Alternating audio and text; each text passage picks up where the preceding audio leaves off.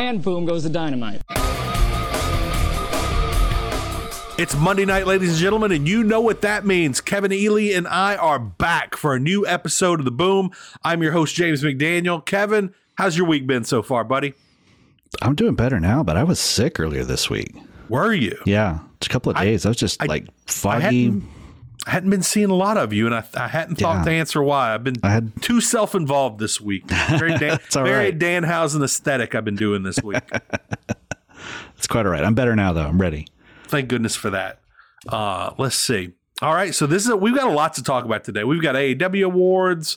There's still stuff I want to talk about having to do with Cody. Mm-hmm. We've got we're of course at the end of the show. We're going to go do our preview of the pay-per-view, which this is our last Boom before the pay-per-view. Mm-hmm. I'm really excited for Revolution. This card. I'll say this and before we move into everything else. Mm-hmm. There's not the one big fight that everybody's been anticipating for years, right? Like Adam Page versus Kenny Omega. Mm-hmm. But every match is a really, really solid match on this card. Yeah, absolutely.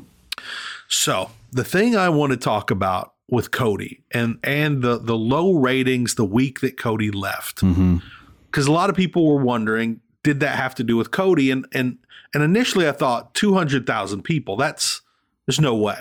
Yeah. But a lot of people I know did not watch that week. And it was because they were upset over Cody. Really?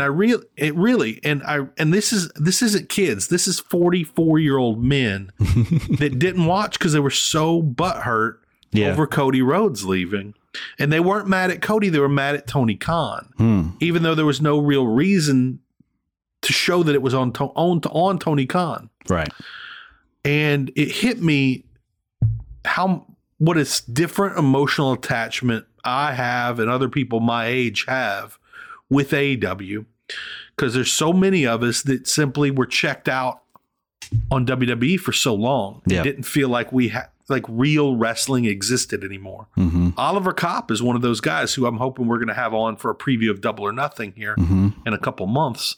He used to work for WCW, work for WWE, and talked about how he was out of wrestling until AEW brought him back. Yeah. And the fact that it's a fellow fan like Tony Khan that brought it back and gave us this gift, which many of us never thought would happen. Right. I think we have a deeper connection to AEW in general and the founders. And especially I think the older guys like me, like Oliver, and probably like you, have a little bit more of a connection with Cody, because while, I like the Young Bucks and I love Kenny Omega, that's not necessarily the exact style of wrestling I grew up with. And Cody seemed to be the one guy of the EVPs who was kind of pushing initially for that sort of throwback to a WCW-ish style, even though we saw some wacky stuff out of Cody. I'll say that. Yeah. And it's not the wackiness that we were looking for, but there were people that were just angry that he was a part of this. They loved that he took control of his own destiny and left WWE and became his own man on the indies and in New Japan and didn't help create AEW. And for him to be leaving, whether or not he's really leaving, because you'd think he'd be signed with WWE by now, it hurt a lot of people's feelings, Kevin.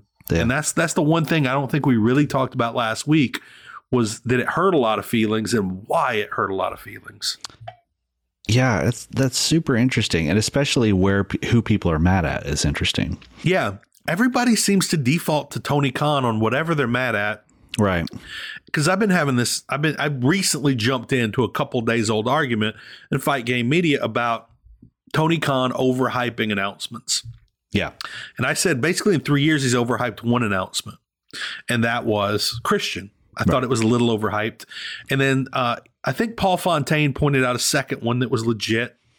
And even with that, that's two announcements that he has overhyped in 3 years. Right. And if you're only overhyping things once every 18 months in professional wrestling, you might be one of the most low-key wrestling promoters in history, because every week WWE's hyping matches for the next show that never that never even happened. Right. And they literally do this every week. They never happen. Right. Ever. And when you add on top of that all the things that he has brought that he didn't even announce. Danhausen, Right. Mercedes Martinez, so many different people, so many. That got completely underhyped. Buddy Matthews this week, who, by the way, is jacked. That man is saying his prayers, taking his vitamins. Yes. He may be like, he's top 3 best bodies in AEW immediately, but like he's like Pac, but with an extra 50 pounds of meat on him. Right. Johnny Hungy's no longer the meat man. I'm sorry to tell you. It's Buddy Matthews, my friend. So another really cool thing this week we talked about last week that we wanted to do on the air. You wanted to do on the air particularly was the AEW Awards. I was really excited for them last year and then couldn't find them, and now they're back. They're going to be, I believe, in March 23rd on YouTube right before Dynamite. And do you want to take us through the categories? Let's talk through and let's make our picks. Yeah, let's do. We kind of held off on. I looked at it a little bit. I think you held off on looking at it because you wanted to react live, I think. I voted, but then I totally forgot what the other categories were. And I realized as soon as I was done voting, like, I don't remember any of the options. I remember who I voted for, none of the options. So this is open for probably another week. I think it's the 8th, probably right after Dynamite. These will be open. And listen, people, ladies and gentlemen, boys and girls, children of all ages, you don't want the random people. You don't want the casuals that are only watching because they don't want to turn off Big Bang Theory. You don't want them, their choices winning these categories. No. It's on you. It's on the hardcores who listen to Fight Game Media, who listen to the Boom. You need to let your voice be heard, or God only knows what's happening. Yes. Yes. So these categories are like pretty slamerific. Like they're they're not like they're not like the Wrestling Observer Awards or something like that. Or like I could see somebody taking like NFL awards and converting them over, like Rookie of the Year. Yeah, they're kind of SB-ish. Like, there's a couple of like legit categories. Then there's just some random ones. Yeah. Okay, we'll just take it one by one. So let's take the first one. Number 1 is Best Moment on the Mic. And the choices are the CM Punk return, Bryan Danielson calling out Kenny Omega, Dr. Britt Baker, DMD, welcoming fans to Britsburg. I really liked that one. I thought it was underrated. Yeah. MJF. Go ahead.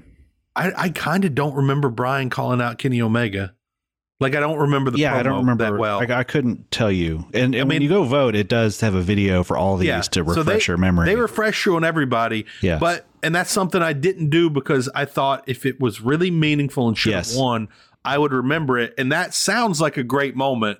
I don't have any memory of that promo. I don't remember it very much. MJF thinking the Midwest is mid, which I don't remember specifically what that is. I kind of remember a little of that, but it was buried in like 4 weeks of like 10 out of 10 promos. I don't remember what, It doesn't necessarily stand out. To me, it should have just been MJF versus CM Punk should have been the category, and then thrown in, or should have been the option, and then threw in a little bit of a cut and pasted some moments together. Funny. There's a whole other category coming up that kind of does that, what you're saying. Okay. And then the fifth one it was between number 1 and this for me, which is Eddie Kingston is sent to punish Miro, which had the classic line of "Redeem D's nuts." When I saw this, I thought, which one was this? And then I saw "Redeem D's nuts." I was like, oh, okay, yeah. Like I came real close to buying that shirt. That was an immediate, that was immediate. Right. Like, I remember you saying, like, there's a shirt right there. Yeah. This is a tough category, but I decided, I thought about each one of them. I couldn't remember the one, and it hit me like the best is self-evident. Like, I don't need to think too much on this. CM Punk returning, because all it was a promo. All it was him showing up and talking, and it was trending 8 to 9 hours before it even happened. And I literally watched people's reactions to it on YouTube for weeks afterwards. Yeah. Nothing that's happened that can top that this year. It's got to be that one in my opinion. Grown men were crying before it even started. Yeah. And I can't remember how many millions of views it got within 24 hours. I probably watched it 5 times that night. And we're going to talk about this a little while later, but MJF might have been one of the men crying that night. He might have been, actually. You know, what's interesting, though, about that CM Punk promo, based on what we just talked about, is that night that CM Punk came back and did that was the night that Cody became irrelevant in AEW to me. because Cody was the voice of AEW. He was the spokesperson who spoke like the philosophy of AEW, as that this is the company for people like the people you just described. And when CM Punk came back, he became that guy. He became the spokesperson, the face, the person who represents, this is what AEW is all about. I quit wrestling and now I'm coming back and all that. And I think that had a lot to do with it. And I think it had a lot to do with Cody's last promo on AEW, where he specifically called out CM Punk and said, I did all the things that he said he did. And looking back, whenever the book gets written about Cody, I'm wondering how much CM Punk coming back had to do with Cody's departure. You make such an excellent point here, and I'd like to expand it a little bit. Okay. To the fact, who knew the AEW awards would lead us into such analysis? Conversations, right? So Cody was the voice of AEW for 2 years. Mm-hmm. I think it was hard. The only person in competition with him for best promo in the company was Chris Jericho. 1 and 2 for 2 years.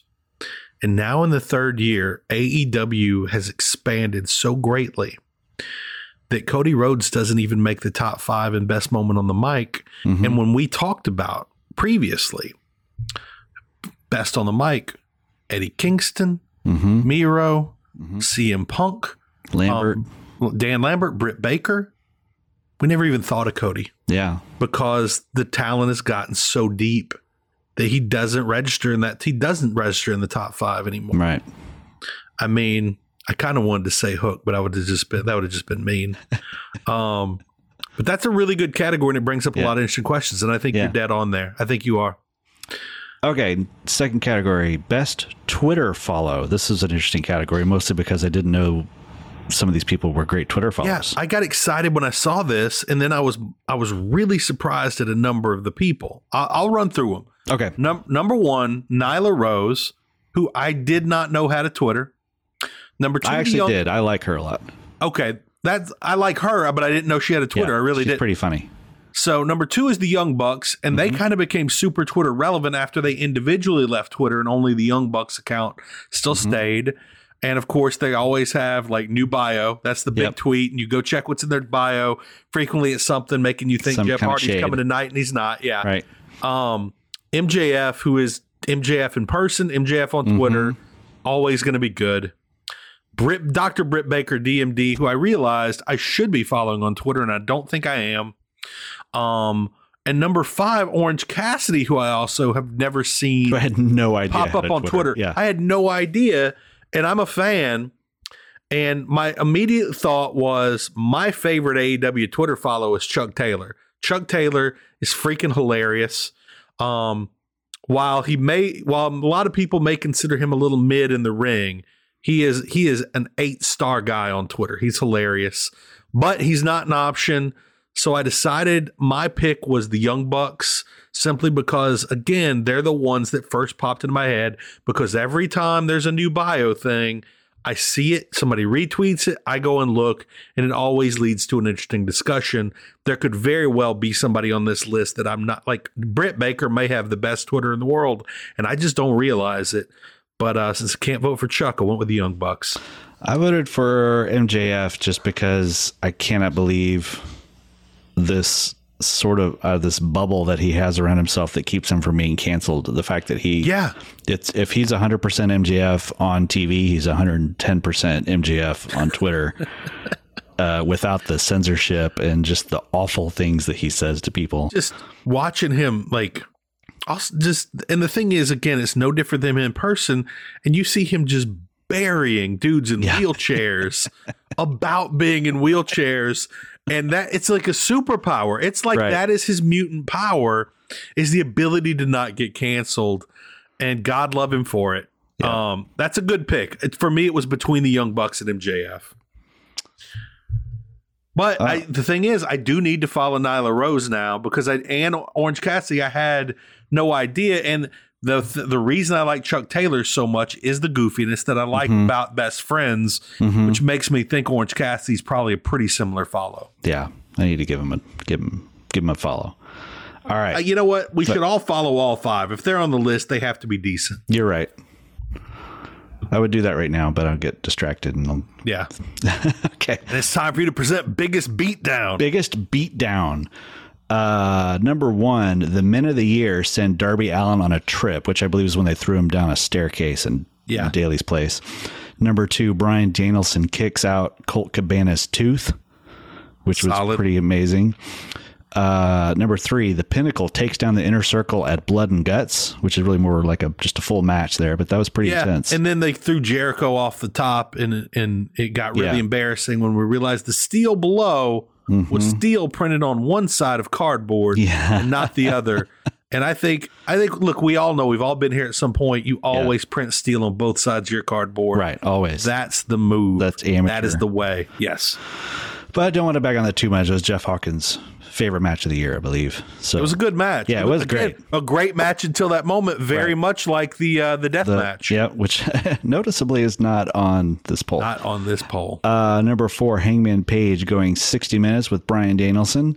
This has to be an early favorite for you. Yeah, has to be. Yeah, that is. And number 5, Thunder Rosa taking down Britt Baker DMD, which I assume is the Lights Out match. Has to be the Lights Out match. Yeah, I didn't look at the video to make sure, but that's what I would think it is. So for me, Hangman Page and the draw was my favorite match of the year. So I have to vote for that.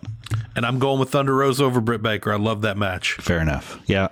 And I think I really do believe that in this category, most people are going to go for one of the two we picked. I think the majority are going to go with you, like 60-40.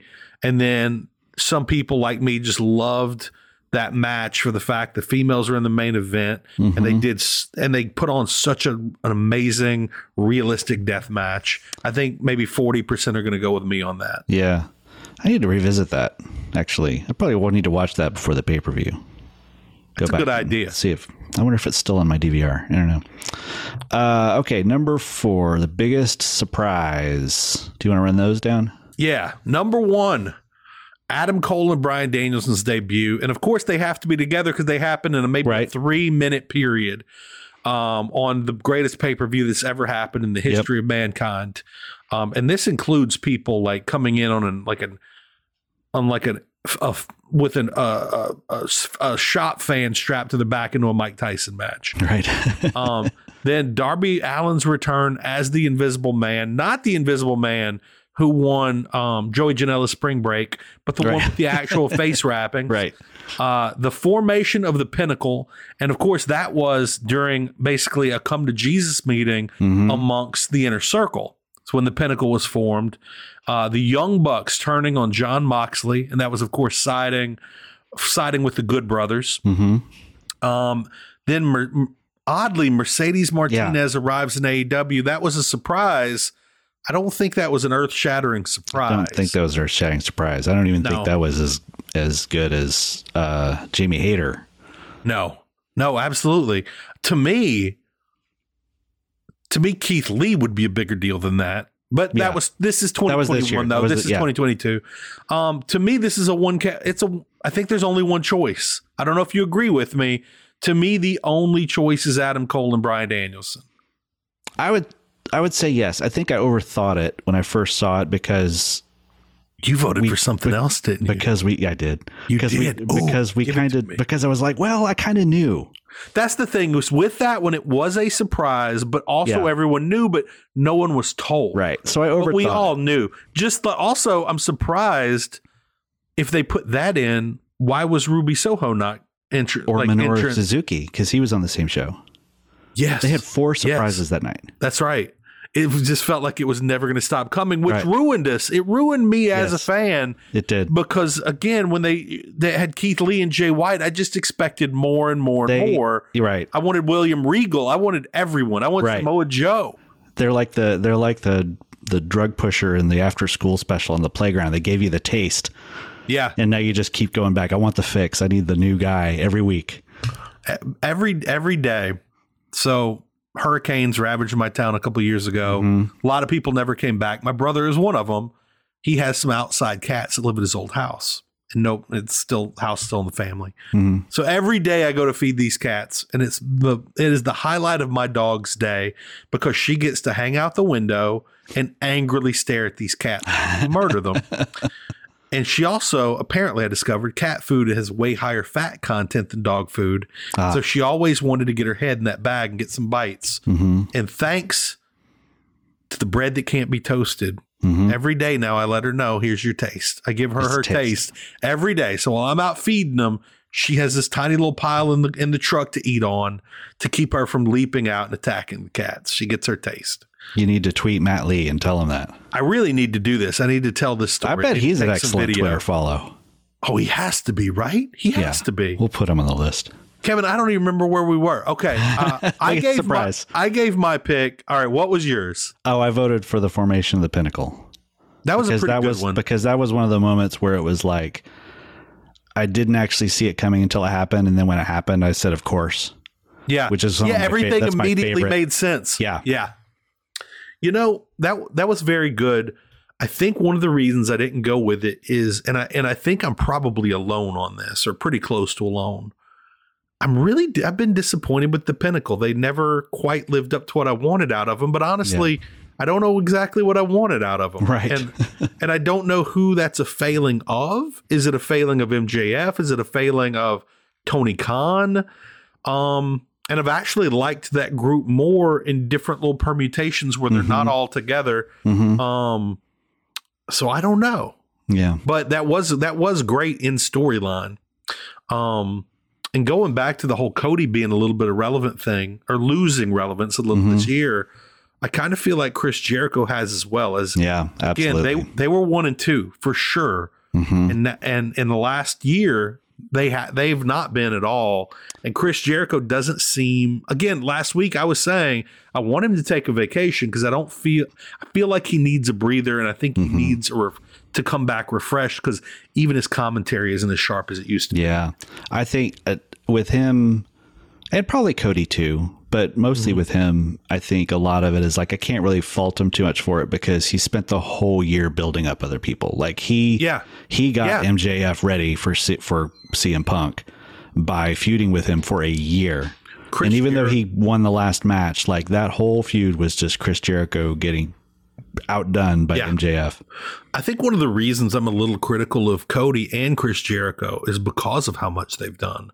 Because like they're not failures in any way. Any way. And not like, and the fact that they feel off to me the last few months tells me they either need a break or need some retooling, because they've been so phenomenal. Both of them.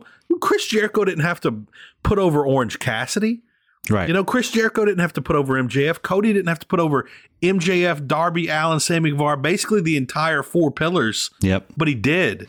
And he has continued, and he attempted it with Anthony Ogogo. And I think I mentioned it before, but if I haven't, he was supposed to lose that match, it turns out, which I didn't think he should have lost. But Anthony Ogogo suffered an injury, and they knew he was going to be out, so it became irrelevant to put him over. Yeah, and that they knew in that match he was injured, and that's why he didn't end up going over. I found that out just a week or two ago. That's interesting. And I'll bring it up to the day I die, Kevin. The day I die, when people talk about Cody putting himself over like Triple H, it makes me incredibly angry, because it's the furthest thing from the truth. It's absolutely not true. It's the furthest thing for both these guys. They've put over everybody. Like, look, Jake Hager, I was enjoying during COVID, and now I'm like, why was I even enjoying Jake Hager? Why is he under contract? Chris Jericho got him over. The people around him hit him and got him over when he's not very good. Yeah. Yep. Absolutely.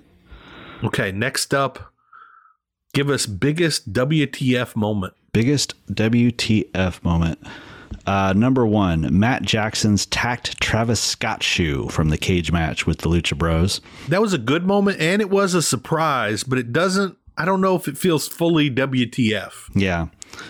Number 2, MJF's Long Island Homecoming. That one, Kevin, that is kind of the definition of WTF, because I watched their clip on it. Like Bizarro World. Yeah, and even before he got to the ring, he's like leaning back into the crowd. They're treating him like CM Punk. We were in a different reality. Yeah. Like, this was full Mandela effect. This was AEW Mandela effect. That was a WTF moment. You had that amazing video introducing him. Yes, in the car. Yeah. Yeah, so amazing. Okay, number 3, Jon Moxley and Eddie Kingston take a drive. Was that when they drove the car into the trailer? That's when they attempted to kill the Inner Circle. That's right. Yeah. Although, what really angered me about that is we saw the Inner Circle in there beforehand, and then they hit it with their truck and go in, and there's just nobody there. Mm-hmm. And I'm like, at least show them running out, Which I think they went through Shaq's trapdoor. Did they? That's what I think happened. Shaq had that little escape hatch in his match. I think there's just in the parking lot, there's an emergency exit for all stars. Okay, so this is the theory. That's pretty solid. That's my theory, yeah. I think in pro wrestling, he's in the catacombs underneath Daly's place. He's in the catacombs underneath the parking lot of Daly's place. That is a phenomenal theory. Yeah. I'm about that. Okay. Number 4, the New Year's Eve street fight. New Year's bloody Eve fight between Bunny and Penelope. No. The other ladies. That's right. Yeah. Ty and Anna and the Bunny and Penelope. Yeah. That was a good one. I think the real WTF moment in that one was the Penelope or Bunny. I think it was Penelope doing a split into tacks. Yeah. And coming up with a crotch filled with tacks. Yep. Which is horrifying for a man or a woman. Definition. Yeah. That also some of Anna Jay's moves were a little WTF, I'll have to say. Bit. See, there's many dimensions to the WF-itude. So many dimensions to the WTF-itude. Okay. Okay, and then Hangman Adam Page turning down the Dark Order, which was a fun segment. It was a fun segment. I don't think I expected him to join. Yeah. So not quite that WTF. Right. So I voted MJF for this. Okay, that's my vote as well. Yeah. Because he transported us into another world, man. Right. It was so wild and it was so fun because I didn't know this place existed. I didn't fully understand, like, look, Louisiana is another world. Apparently Long Island is too, on a whole different level. Yeah. A whole nother level that I didn't know existed. And now I know. Now we know. And I think the world is richer for it. I got to say, that's a solid list right there. Yeah, that is. Okay. So next we've got breakout female star. Number 1, Jade Cargill, who, I mean, she's the TBS champion. You can't, she's definitely a breakout hit. Although there's a lot of negativity along with a lot of positivity. Jamie Hayter, who to me is the under the radar candidate here because she brings so much, but she's kind of in Britt's shadow right now. Ty Conti, who, again, Wrestling Observer Awards voted her most improved. So that she feels like a breakout star. Chris Statlander, who I have loved her ever since she has come back from injury. They didn't like the alien character ahead of time. They've downgraded the alien character and upgraded her just being a strong badass who can wrestle. Who's not afraid to make some fun of someone being adopted. Exactly. Look, if you're willing to bury somebody who's adopted, you're my people. You're my people. That's MJF Twitter level. Exactly. And oh my God, that freaking feud. End it. Just end it. Yes. And finally, Red Velvet, who's had a pretty good year because I'll say this. Definitely not my favorite, but this year she has matriculated from dark and dark elevation to some big spots on Dynamite, including the spot against Jade Cargill with Shaq. And that's a big spot. Yep. It showed a lot of faith in her. I think she was probably one of Cody and Brandy's personal favorites. And I'm not saying that as a negative. I'm saying that as just a fact. Yeah. And they believed in her. And so she did have a good year. Yep. In my mind, there's two, in my tiny brain, there's two clear front runners. Who did you end up going with? I had to go with Jade. Jade's a good one. I think Jade is the correct answer. I chose the incorrect answer that belongs to my heart, and that's Chris Statlander. The woman I think should be the next champion after Thunder Rosa. I think she's earned it. I think she's been great. And I think that if she had come in originally in the same manner that she came back from injury, we would be talking about her in a similar light to Jade Cargill. Yeah. But Jade clearly has the most potential of anybody I've ever seen as a female wrestler. Mm-hmm. She's got the size. She's got the body. She's getting better. Again, her wrestling is getting better. I don't think it's terrible to begin with. I've said that from the beginning. It's not terrible. She does basic things well, but she needs to be in against somebody who's better than her. And her promos are getting better as well. It's no longer just I'm that bitch. Right. And like this last match in particular, I think it was on Dynamite this week. I thought she had one of her better. It was an in-ring promo, and I thought it was pretty good. Mm-hmm. Yeah, so, it was more lively. It was felt more off the cuff. Yeah. She does still get lost in the ring, which she did. Yeah. She did this week. She doesn't need to be. Who did she wrestle this week? Was it? It was Bunny. Mm-hmm. Yeah. Again, Bunny is there's still a little green there. She's not the most experienced, not the most inexperienced. Again, Jade needs to be in against somebody else. Needs to be running the matches for a while, and they have put her in it. I'll say this.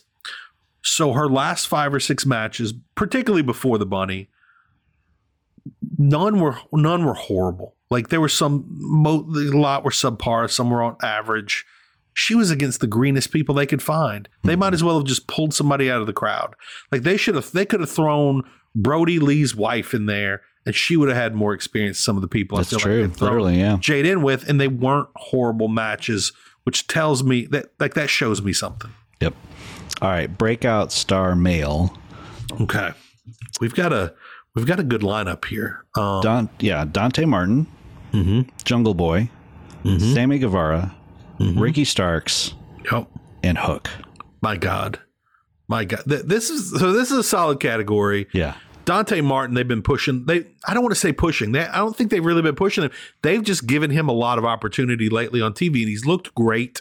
Again, not a lot promo wise, but he hasn't. It's not that we're not seeing it out of him. We're not seeing promos really. Like every now and then we see him speak. Jungle Boy's had a great year, but Jungle Boy's had 3 great years. Right. But he's finally got the belt. But I haven't seen anything. He's just on that slow and steady trajectory. Yeah, it's slow and steady. It's not that big leap. Sam Guevara made a big leap, as in now he's a two-time champion, and I think Cody put him here. And he got the big win on Blood and Guts.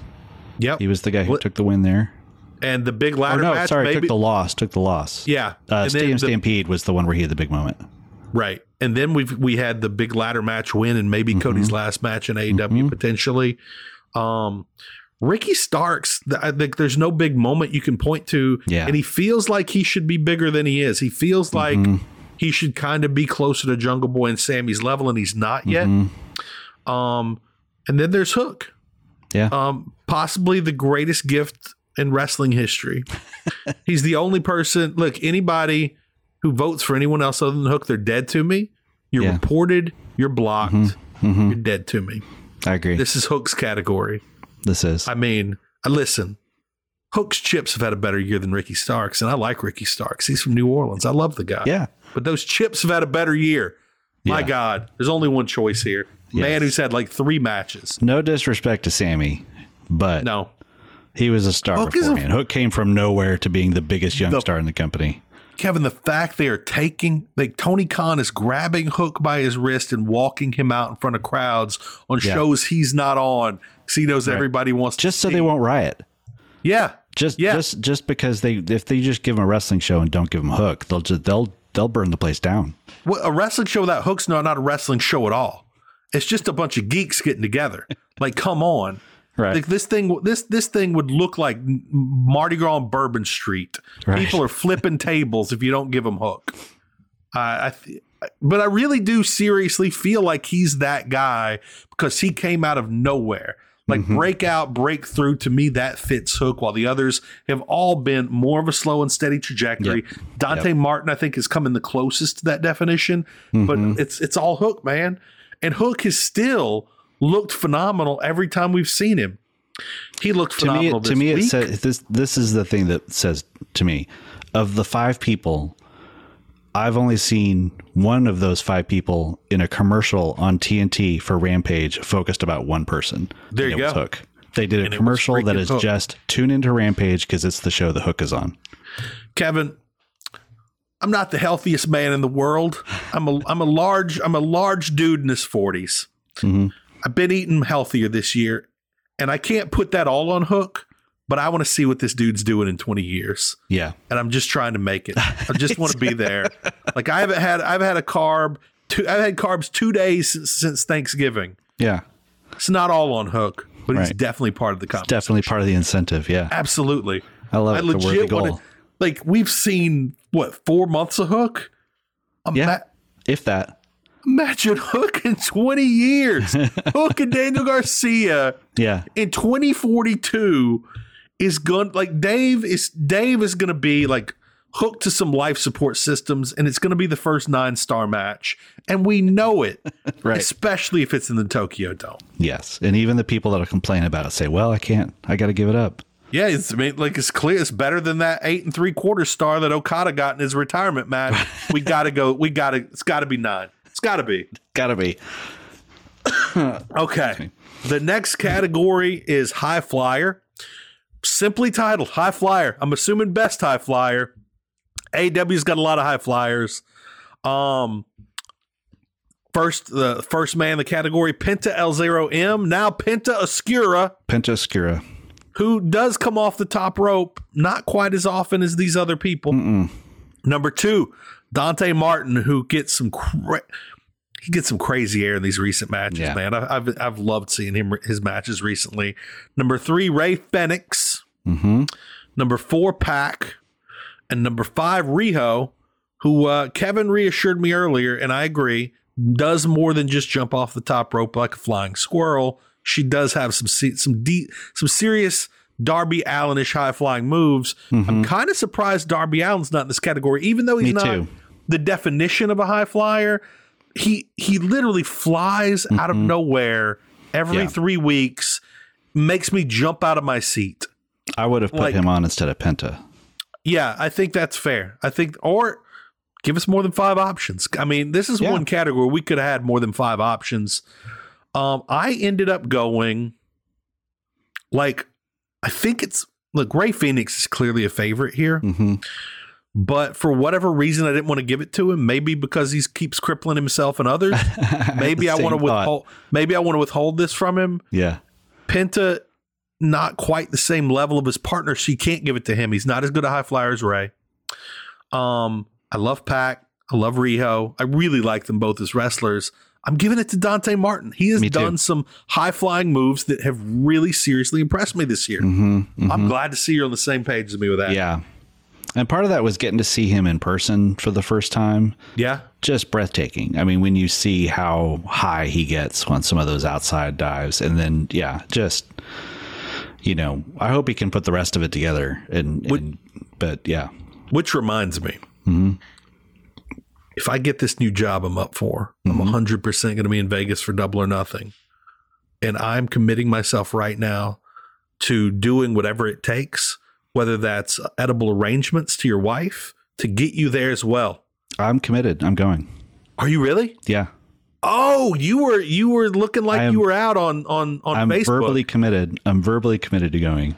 Is it just Double or Nothing, or are you going to try? You can't do all 3, can you? No. I doubt I could either. I'm committing to Double or Nothing. I might try to do Rampage too, but at any rate, not only is the wife exciting, supportive of this, she's coming with me, and she's agreed to go to Double or Nothing. No. Yes. That's super exciting. So what I'm hoping is they don't have a bloodbath. Well, here's the thing. If Nick Gage gets signed for Double or Nothing, I may have to call the whole thing off. I think the plan is, going in, we will know where the bloodbath is most likely to occur. Right. That is when... Let's go get some snacks. Exactly. Yeah. That's the snack break. I had that exact. And the T-Mobile... The thing is, the T-Mobile is a phenomenal arena. And anywhere you would go for snacks, you can actually see the ring from. Everywhere. Oh, wow, really? There. It's shocking. Yeah. Anywhere you want to get food, you can be in the line and see the ring, or at least see the... I've been there for the UFC when the first UFC, their UFC 200. But thing is... You can work that out ahead of time. You can do some blocking. Again, just because you can see the ring doesn't mean you can see the blood. Right. I think that's the move. Yeah.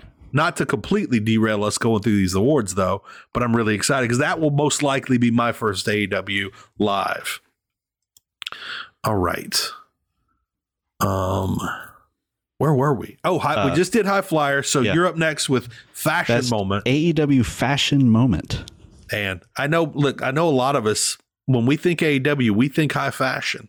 Mm-hmm. And I'm very critical of a lot of people's, I'll say this, I'm very critical of a lot of people's costumes, especially the lady who we discussed last week with the altered firefighter pants. Yes. Mm-hmm. So this is near and dear to my heart, this category. Number one is Tay Conti's full gear Brazilian outfit. Which was, I'm glad I did not remember it. They have the video on the website.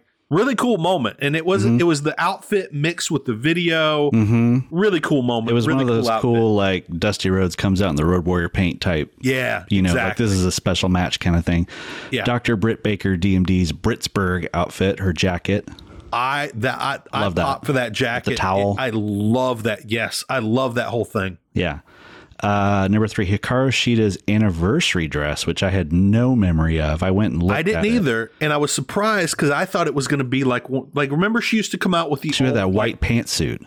Yeah. And she also used to have like the kind of broken glass looking thing. Yeah. Uh-huh. And this was just like a really classy, like red Japanese dress. It was cool. It was really cool. But it didn't stand out as much as some of the other things she's worn. Yeah. And then number 4, Chris Jericho as I said the Rainmaker on the thing, but it was the Painmaker. That's autocorrect. Right. Which, that's cool, but like it was exciting to see, but it was more so because it's who he was in New Japan than the actual outfit. Like the makeup reminds me of actually the old not Road Warriors, the old Crow, the original Crow. When Sting and The Rock, the Blade Runner. It reminded me of their makeup, which wasn't good makeup. It was just scary for kids. Right. Maybe scary for everybody. For me as a kid. Yeah. But yeah. And then the Super Elite as the Toon Squad, which they spelt Tune for some reason. I did not know what in the living hell they were talking about until I realized that they misspelled Toon. Supposed to be Toon. There's basically Space Jam costumes. Right. Which was just, it was nice. It was fine, but it offended me so deeply that night that I couldn't vote for it. It offended a lot of people. Yeah. Although it didn't offend people as much as their Ghostbusters outfits, which didn't offend me because that happened on Halloween. My pick on this, probably apparent already, it was the Britsburg jacket. Yeah, that is my favorite. So. That's my favorite special outfit I've seen in wrestling in a very long time.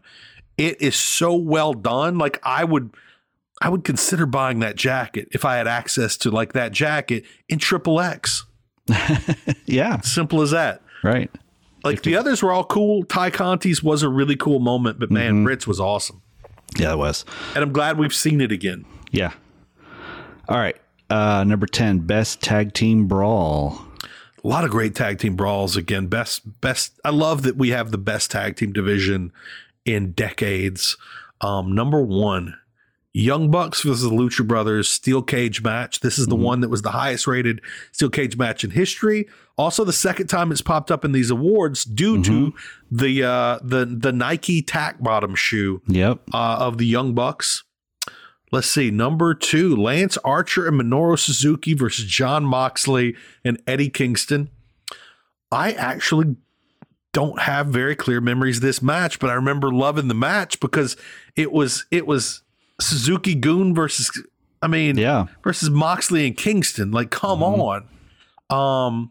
I am blown away that my mind cannot recall much of this match.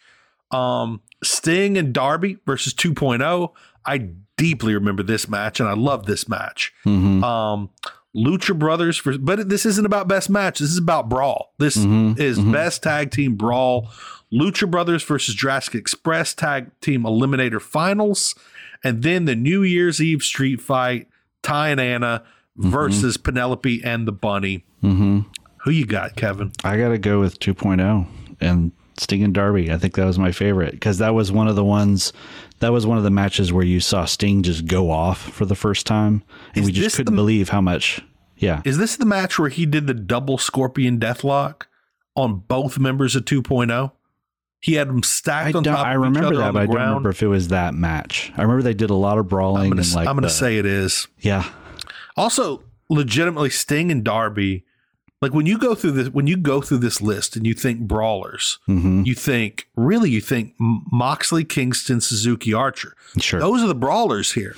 The Lucha Brothers aren't necessarily brawlers. The Young Bucks aren't.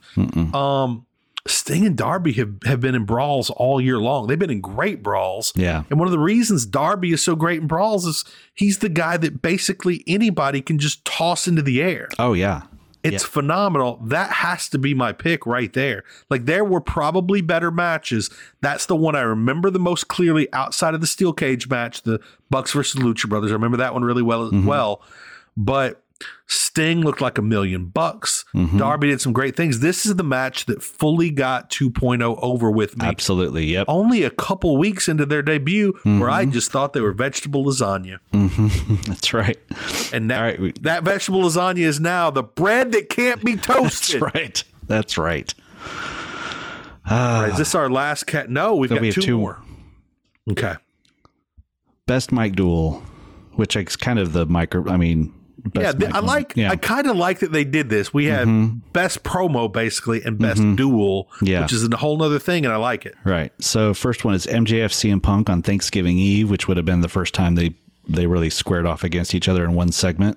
Kevin, whoever put these categories together really loves like the tying it into holidays. Yeah, they do. I did not have any memory of that being near Thanksgiving at all. Yeah, me either.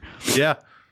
Dr. Britt Baker, DMD, and Ruby Soho. This would be the one where Ruby talked about Britt banging guy in the back. That was a really good one because they got so real. That was the first time I think that anybody had mentioned on AEW Britt's connection to Adam Cole. That was a good one. The Inner Circle and the Pinnacle have a parlay. I kind of refuse to vote for that just because they use the word parlay. The only other time I really see the word parlay is in Stephen King's Dark Tower series. You don't see that too often in the common parlance of the day. Right. The thing is that would really be like, I kind of remember that's really, it sounds like a Chris Jericho MJF thing more than a Pinnacle versus Inner Circle thing. Yeah. But it doesn't stand out enough to me to get my vote. I'll say that from the beginning here. Hangman Page meeting Bryan Danielson, which I guess is the same thing as they mentioned before.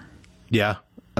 Which, we both said we don't really remember. I remember the killer promo battle. I don't remember. Yeah, I don't remember. I remember the physicality between these men. I do remember the promos. I do remember Bryan Danielson coming out and... it was pretty good now that I remember it because that was when he came out and was like, congratulations. I really expected it to, and I'm a little disappointed that it's not Kenny Omega. Yeah. Yeah. Like, that was pretty good. Also, one person, we've been talking a lot this episode about the different, by the way, we are almost 50 minutes in. I think we had a schedule for the first 15 minutes. Yeah. This is the first 10 minutes in. We've been talking a lot about all the great promos in AEW right now. Bryan Danielson is way better than people. Like, we don't put him in the category, but he's great. He's phenomenal. He's such a great storyteller of like why things are happening, and Yeah. We're going to be talking a lot about Bryan Danielson in this episode, y'all. Right. Which is now apparently going to be 3 hours long. Sure. We're just going to keep talking until Revolution. Straight through. Yeah. All right. Yeah. Number 12, Wrestler of the Year. They have 7 options for this. Wait, we didn't even get through the Mike Newell. Inner Circle. I was going to vote Punk and MJF. We didn't even talk about the last one was Inner Circle call out Dan Lambert. Oh, yeah. Which I'm glad Dan Lambert made this. Right. But it's got to be Punk MJF. It has to be. Like, there's there's nobody else in that category. Not really. Yeah. Okay. Wrestler of the Year. Number 1, Bryan Danielson, the greatest wrestler in the world today. Number 2, Dr. Britt Baker, DMD, the greatest wrestler in Pittsburgh today. Number 3, Kenny Omega, the greatest wrestler in the world who's currently sitting out for 18 different surgeries. Right. Number 4, Hangman Adam Page, the world champion. Number 5, Darby Allin. Number 6, Hikaru Shida. Number 7, the consistently injured Miro. Miro's kind of surprised in this guy. I love him, but he's kind of a surprise for this category, in my opinion. I'm glad Sheeta's in here. I think she deserves it. I think it all comes down to the year. And for me, when I was really looking at this category, I thought Bryan Danielson didn't have much of a year, as in he was only had a few matches. Britt had a great year, but the year really belonged to the belt collector, to Kenny Omega. He held every belt in the world. He wrestled everybody. He went to Impact and took on their best and blew their best up. Had them gassed out in 10 minutes. I think this was Kenny Omega's year. That's who I've got to go with here. I think there's other legitimate responses, but that's mine. I think, like you said earlier, that is the correct answer. Yeah. I had to vote. I voted for Adam Page just to support him. I just wanted him to have my vote. I almost went there. Like, I already gave my heart one vote earlier that surpassed my brain. And one of the things that gets frustrating is, of this list, the people that everyone talks about as being the best wrestler in the world, Bryan Danielson, Kenny Omega. Hangman Adam Page has had phenomenal matches with both guys. He's had phenomenal matches with a lot of other people, and no one ever even talks about him in that category. And I think it's time that we have to start saying he's probably not the best. Yeah, but he is definitely somebody you have to talk about when you're talking about the best in the world. He's just really damn good. He's just really damn good in a different way than Kenny Omega and Bryan Danielson. He's the other guy I think who's a legit option here. Speaking of Adam Page, I forgot to mention this in one of the earlier categories. I was thinking of it in the best fashion moment. That I'm a little disappointed they didn't bring up his Stay Puft the Marshmallow Man costume. Adam Page has had some wild outfits this year, not even mentioning the Stay Puft. Like, the whole anxious millennial cowboy is a whole vibe for him, and he keeps trying to put together different outfits to match it. Right. And sometimes they're home runs, and sometimes they are so dizzy. They're such dizzying head scratchers. Like, what? Who let him out of the house like this? I'm really surprised he didn't get somewhere on that list. Yeah. Okay. So that's our first 15 minutes now, 52 minutes into the show. So listen, if you're enjoying the show today, we hope you will check out fightgamemedia.com and also Fight Game Media's Patreon. The Patreon group can be found at patreon.com/fightgamemedia. And every host at Fight Game Media has a patron specific show each and every month. Kevin and I's last show in February was kind of our State of the Union of AEW. We did 2 hours, a really deep dive on everybody we thought should be signed, many of whom have been signed, everybody we thought should be let go, and we did not get the first one to leave. We did not accurately predict that. No. But it's a lot of extra content for just $5 a month. I don't think there's a better deal right now in kind of the combat sports world out there. It helps support me, Kevin, and all the other hosts here at Fight Game Media. I hope you'll check it out. Brace for Impact every week has an extended episode. There's a Yoshi show that takes you deeper on your Mesa Rugas of the world that you keep seeing in AEW, particularly on Dark and Dark Elevation. So if you want to know more about that world, that league, this is the place to come. Invest $5, and I think you won't regret it. Yes. You get every week an in-depth recap of the Dynamite show immediately after it's over. That's right. You don't have to wait through 52 minutes of us going through the awards to get it. Yeah, listen, to me that's worth the price of admission. Not having to listen to us for 52 minutes talking about nonsense and bread that can't be toasted, which is going to come out 8 times on every future podcast. Yep. But no, I hope you'll check us out. And again, fightgamemedia.com. Even if can't subscribe, it's a great website, and I hope you'll check it out for all your pro wrestling, MMA, boxing needs. It's pretty phenomenal. Kevin, what's up next on the docket here? Looks like we're going to take a look back at the weekend review. Should we go over the rankings or? Yeah, let's start it off with the rankings. Okay. Let me pull those up. Yeah, I'm pulling that up too. Okay. Because I'm a total professional who's had this. I'm not actively typing it into my search bar as we speak. Okay, tag rankings. Number 5, FTR. Kind of crazy they're so low. Yeah, it's crazy. I know. Number 4, Gun Club. Still hanging in there. They're at 3-1. for the year. Number 3 is Private Party, 2-1, which kind of surprises me. You know, we have so many tag matches. It's wild that we've got these top teams that are 2-1 and 3-1. Right. And then the next one's only 2-0. Yeah. Malachi Black and Brody King. Although they lost this week. Yeah, so that's they'd be not 2-1. I was totally expecting them to be the next big challengers, and they might, who knows, they might be in the Casino Battle Royal next week. Yeah. And the number 1, the Acclaimed. Again, they are my most, I don't want to say most improved because they've been good, but they are finally, and I've said this a lot recently, they are really registering me as a legit tag team. There's some point where a team goes from just a couple of new goofs like the Gun Club, who I do like them, to like legit contenders. They feel like legit contenders. And finally, Anthony Bowens and Max Caster feel like legit contenders to me. Yep. And it's interesting that Red Dragon is pretty much guaranteed. They are guaranteed to be in the title match, and they're not in the top 5. They're not here. Yeah. Neither are the Young Bucks. Oh, that's a good point. Yeah.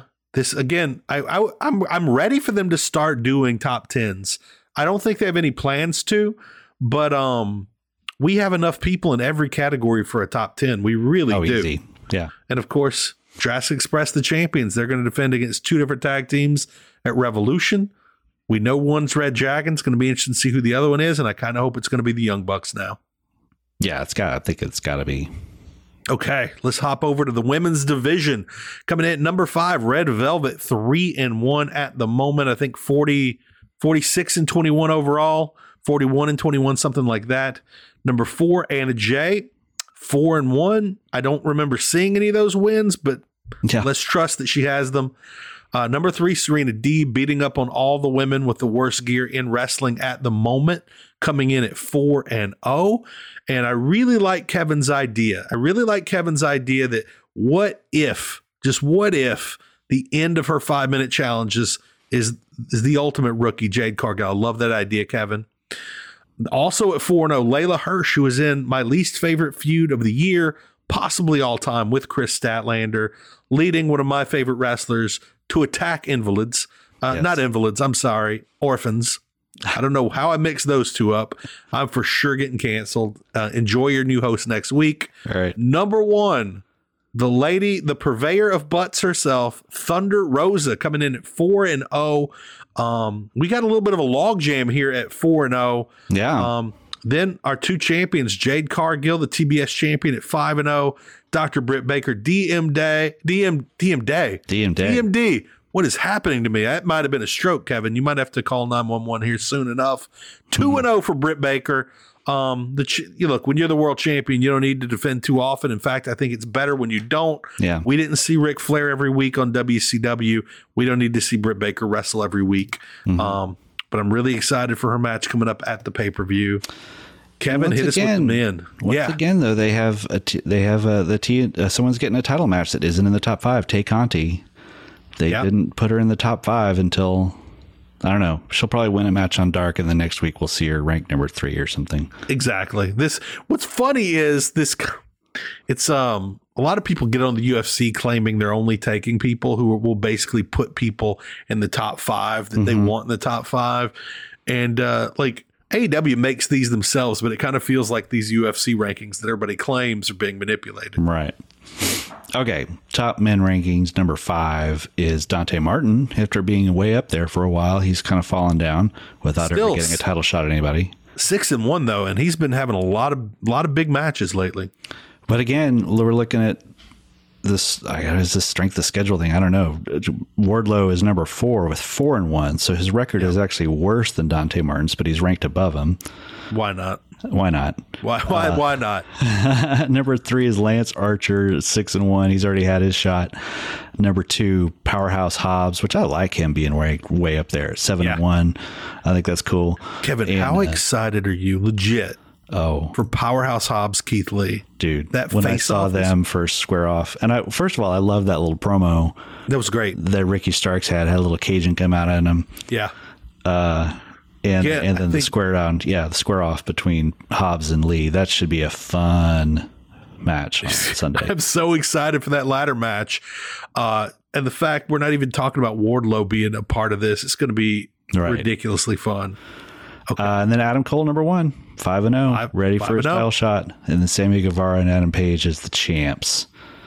And Sammy Guevara, 6-0. That's the best record we have seen for 2022 out of everybody in the top 5 on everybody as champion, any division. And he's been going hard. But did he? I guess it was 2021 when he lost the belt to Cody. Yeah. Okay. I was sure that was 2022.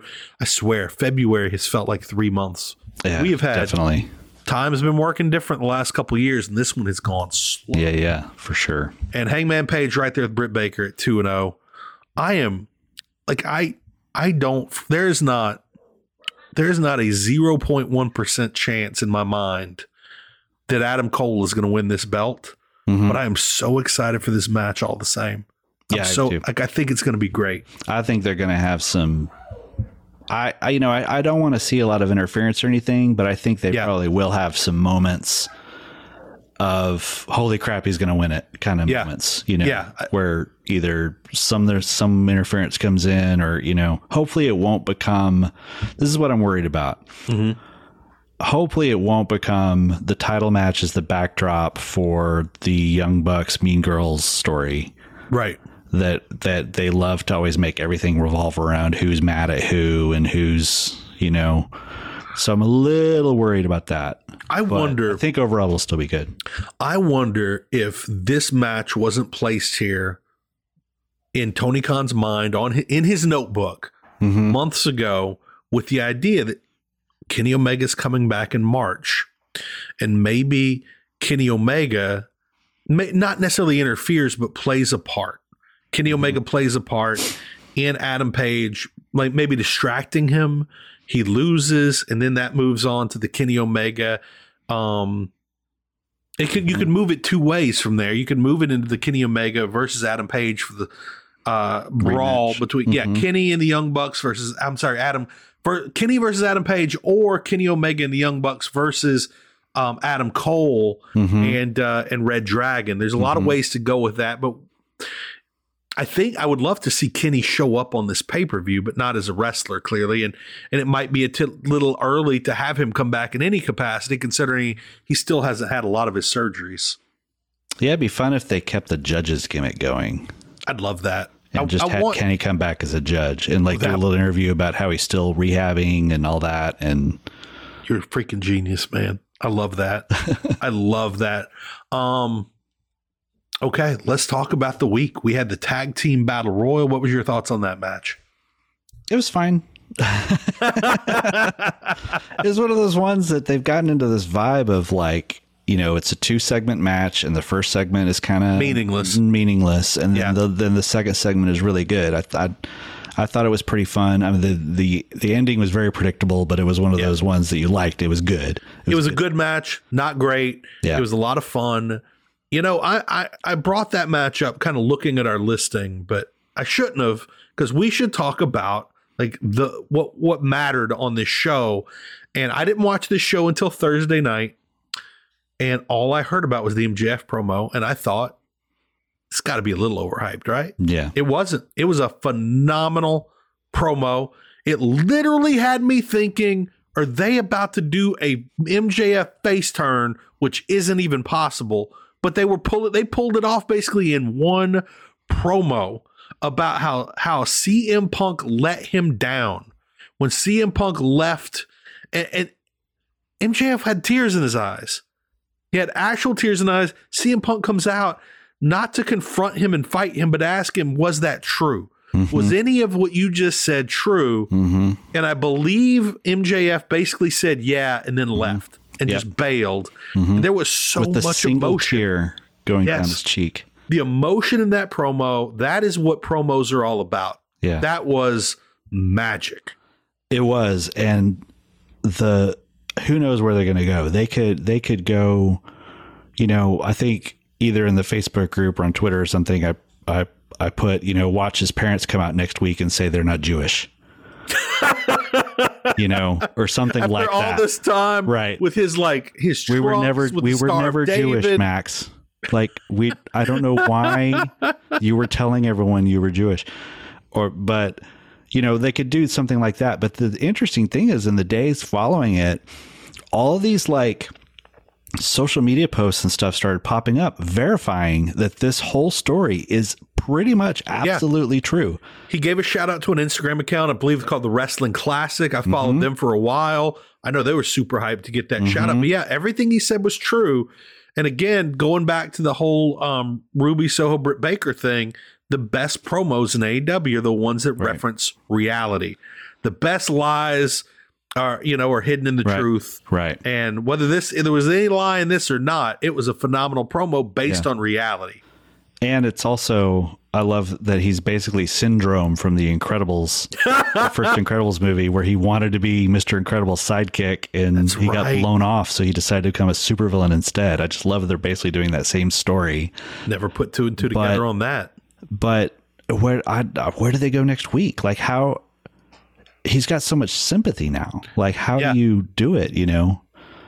But there has to be there has to be something. There has to be some sort of a response. I'm assuming CM Punk will come out and give a response. That's kind of how they've been doing it lately, is instead of being with each other, they've kind of been trading off. You get a little more mileage that way, I think. And it was great because we already had MJF come out and be silenced by CM Punk. And this was even bigger than that, where it wasn't that he halfway silenced CM Punk, where Punk was clearly so moved by the speech. His only concern was it real? I am really invested in this match now. Yeah. Like, it's not like I wasn't. I knew it was going to be a good match, but I am also I have no clue who's going to win this. I have no clue. Yeah.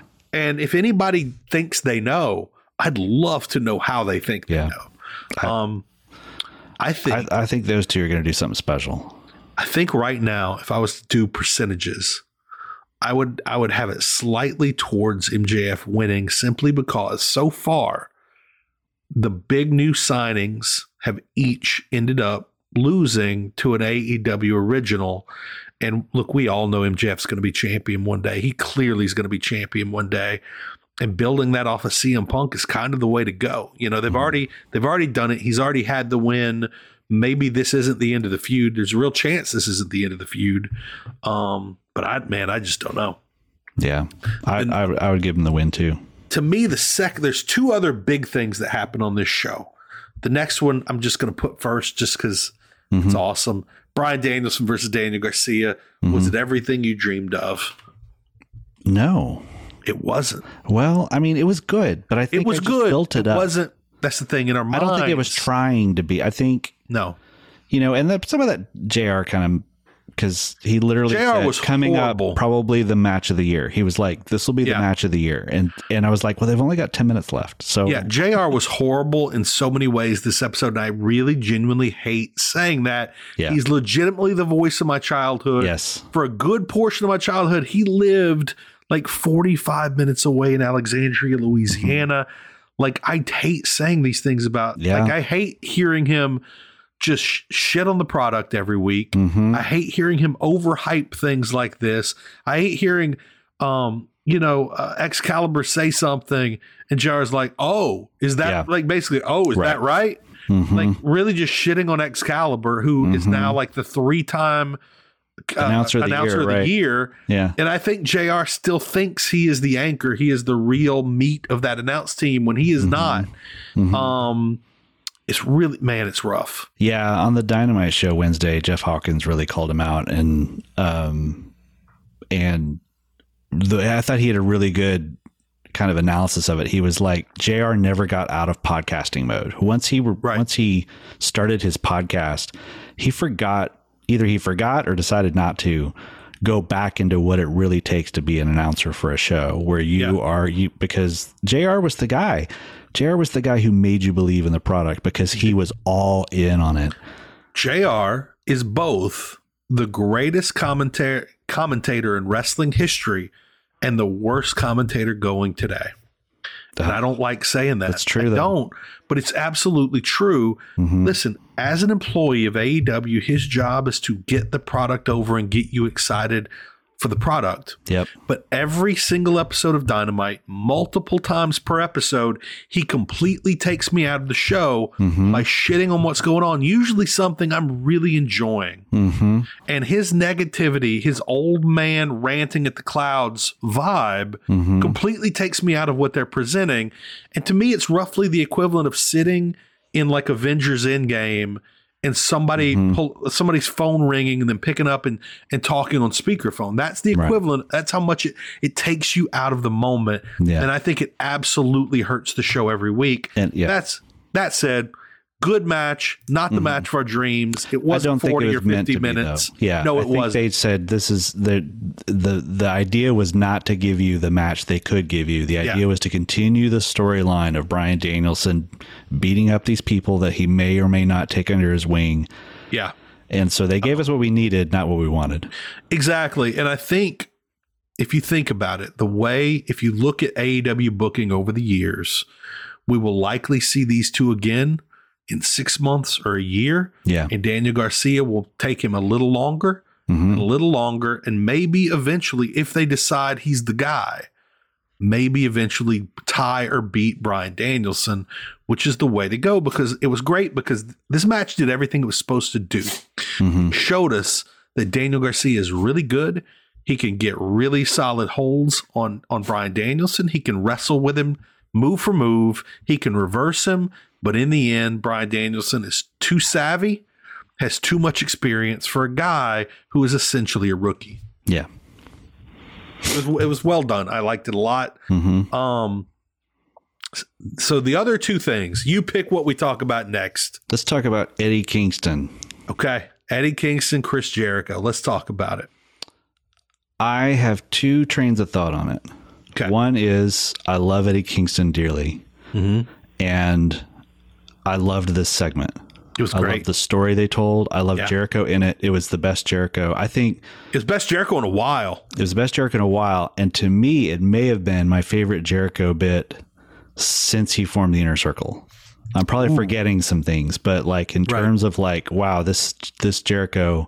Now there was stuff I didn't like. I did love when he was like, I thought you'd be the best babyface. You'd become a total babyface. And Eddie just goes, what's a babyface? That was great.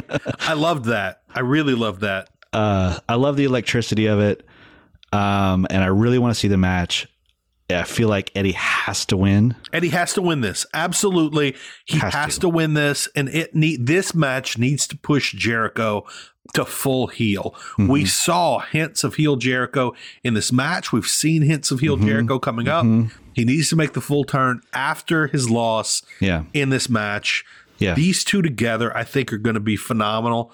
I don't think most people think of Eddie Kingston as this grizzled veteran, but he is. He's been going for 20 years. He has almost as deep a history as Chris Jericho, not quite. I think this is going to be awesome. I think this is going to be fantastic. Now, my other train of thought on it was, I kind of wish Santana was in the spot instead of Eddie. Santana's been so good lately. Because he's been so good. And the storyline of him breaking out of the Inner Circle and breaking up the Inner Circle and standing up to Jericho, I feel like storyline wise, this is his spot that Eddie Kingston has. His camera grins, man. Yes, they've been phenomenal. Yeah. And I like these. He keeps bringing them. I love that he keeps bringing them. He's just finding his own personality. Now, here's where I think it could go. Okay. I think Eddie could win, and I think Eddie should win. But I totally agree that Jericho needs to just go full on vicious heel, Painmaker, whatever it takes. Our puppies are starting to bark. Was that a puppy napping? Yeah, is someone stealing your dogs right now? That was a 10-week-old puppy who just woke up from a nap. So listen, there could be more of that in the future. We've heard hints. We've heard hints in the background, but for 10-week-old puppies, those dogs are being amazing. We're trying to time the naps around the podcast schedule, so that's good. It's kind of like talking to a guy whose wife just had like quintuplets. Right. Like we're trying to time everything, man. Trying to just time it out. Yeah. So here's what I'm hoping. Okay. Either Eddie wins. I hope Eddie wins. Yes. But what I could see Jericho either number one winning or number two just being so upset about the win that he completely goes vicious Painmaker on Eddie and starts to take him out, and Santana comes out to save him, setting up the feud where Santana is now taking the spot to go against Jericho. I would love to see Santana get a main event slot against Jericho. It would feel a lot like Ric Flair versus Ricky Morton back in the day. Back when they wanted to put the title on Ricky, but he didn't want to leave Robert Gibson behind. Right. Something we actually saw a lot of in WCW/NWA with Scott Steiner later on, back when he was maybe the best, in my mind, the best wrestler in the world. Yeah, like Scott specifically would not take the title. He didn't want to leave Rick behind. But I would, as much as I want these guys to be the next tag champions, I would love to see Santana versus Jericho ahead of that. That would be phenomenal. I like that idea a lot. The other big thing on this episode was the debut of Buddy Matthews, the most jacked redhead ever, even more jacked than Carrot Top. Yeah. Yes, I said it, ladies and gentlemen. I had not had a lot of Buddy Matthews exposure. Not a big WWE watcher. I knew he was good. I knew he was a ginger. I had no idea he was the meat man. Oh yeah, and he is. And this is a fun. You know what? Before we even get to Buddy Matthews and what you thought of his debut, what's your take on not only Penta Oscura, who I think, hard to hate Penta Oscura, but also his new manager, the damn Phantom of the Opera. What did you Alex think Abrahantes? What did you think of Phantom of the Opera, Alex Abrahantes, his cape, whole thing? As was said on a recent episode of Marvelous Mrs. Maisel, takes a lot to pull off a cape, my friend. Takes a lot. It does. And if he doesn't pull it off, it's not for lack of trying. Alex Abrahantes, it was a surprise to me when they moved him from a commentary role into a management role. But he is one of the few guys who is always over the top, and I always enjoy him. Yeah. This might have been a step too far, possibly. A little. But his leather, his Michael Jackson gloves, everything he's done up till now, he's so into it. And he's so happy to be there. Yeah. Yeah. He's somebody we never talk about. I have really enjoyed Alex Abrahantes as a manager a lot. Yeah, I do too. He really started to get the Penta Says thing over. Oh yeah. And he's all in on the Zero Miedo. Yeah. Like all of it. Yeah. Oh my God. Whoa. Puppet Up. Heard the puppies. Yes. Puppet Up is attacking a box right now. Hold on one second. Kevin, you keep talking about this while I deal with. Okay. Yeah. So the Penta Oscura thing, this was my weekly argument with Paul Fontaine on the Facebook group, was the surprise, because they teased a Penta Oscura in a probably 30-second video 2 weeks ago on Dynamite, where they were digging up a mask, and it was very obscure, so it was easy to miss. And then he comes out, amazing entrance with the fire and climbing out from behind the tombstone, yeah. And Alex Abrahantes, the full druid mode, he's like Paul Bearer, crossed with eyes wide shut. Oh, man. But he's still rapping along with the song. yes. He's the rapping Phantom of the Opera druid. Look, I gotta say, I love Malachi Black. I think he's tremendous champion potential. I think Buddy Matthews is awesome, even though he's basically like a creator wrestler where you just copied Kenny Omega's moveset into your character in the video game. Yeah. And then they're like, you know what? Right. I'm a ginger. I'll make him a ginger too. Yeah. Screw it. Yeah. Exactly. This will be that little extra touch. He's the James McDaniel 2K wrestling character. By the way, quick update. We're going full water bottle ASMR for the rest of the episode here. I love it. Featuring Puppet Up. So enjoy, ladies and gentlemen. Can't be. He's not going to let those puppies show up. Not at all. And I love Pac. Pac's amazing. Yeah. Yet, this is probably my least favorite thing going in AEW right now. I can see that. It's just too Bray Wyatt for me. These got the House of Black is not doing what people want to see them doing. Right. We want to see Buddy Matthews and Brody King in support of a guy going for a title, because he is one of the better acts going right now. And it feels like we're maybe a month past when the push should have started towards a title match. It feels like right now, if he went for the TNT title, he'd take it. I didn't expect Andrade to get that shot before him. Although they had a very good match. I just don't want to see him in a tag team right now. I'm not interested in it. Yeah, Malachi Black. Well, I would if they made them the champs. Yeah, like if they just went all the way. Yeah, the fact that they're wrestling guys that don't even have titles. You know, right. I mean, they are former champions, but it's not the same. I want them in the. I want Malachi Black in the title picture right now. One of the things I did like a lot. Malachi Black against Hangman Page instead of Lance Archer. Good Lord, that would have been great. Maybe he'll get one of the future shots. I did like the covering of the mouth when he went to spray the mist. Oh, yeah, that was where good. He choked on the mist. That was something I don't think I've ever seen. I don't think anybody ever did that with Muta back in the day. Really smart. There were a lot of good things, but I love almost everyone in this match. And the work in the matches are good. There's cool stuff in the matches. They're all good, but like none of the crowd's paying attention to it because they're just waiting for the lights to go out. Yeah. It's not going anywhere. It's not going anywhere that I want it to go. And I know it's not going to come out anywhere I want it to go. Right. And Buddy Matthews seems cool. Seems like I get why he's part of the group. That, again, doesn't feel like a natural fit. And I'm hoping he's somebody that breaks off at some point and gets a real character of his own. Yeah. But people love Malachi, so it's a decent starting point for him. Overall, I enjoyed Dynamite this week. I thought it was a pretty good show.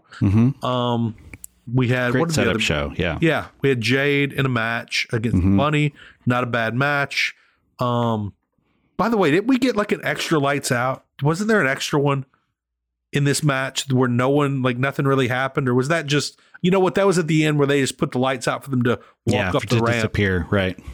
I would love, look, I don't necessarily want this to happen, but my pure love of chaos demands that I would love if one day they turn the lights out for that, which is clearly these men just start sprinting for the back. Right. Unless they're just diving under the ring for the next half hour.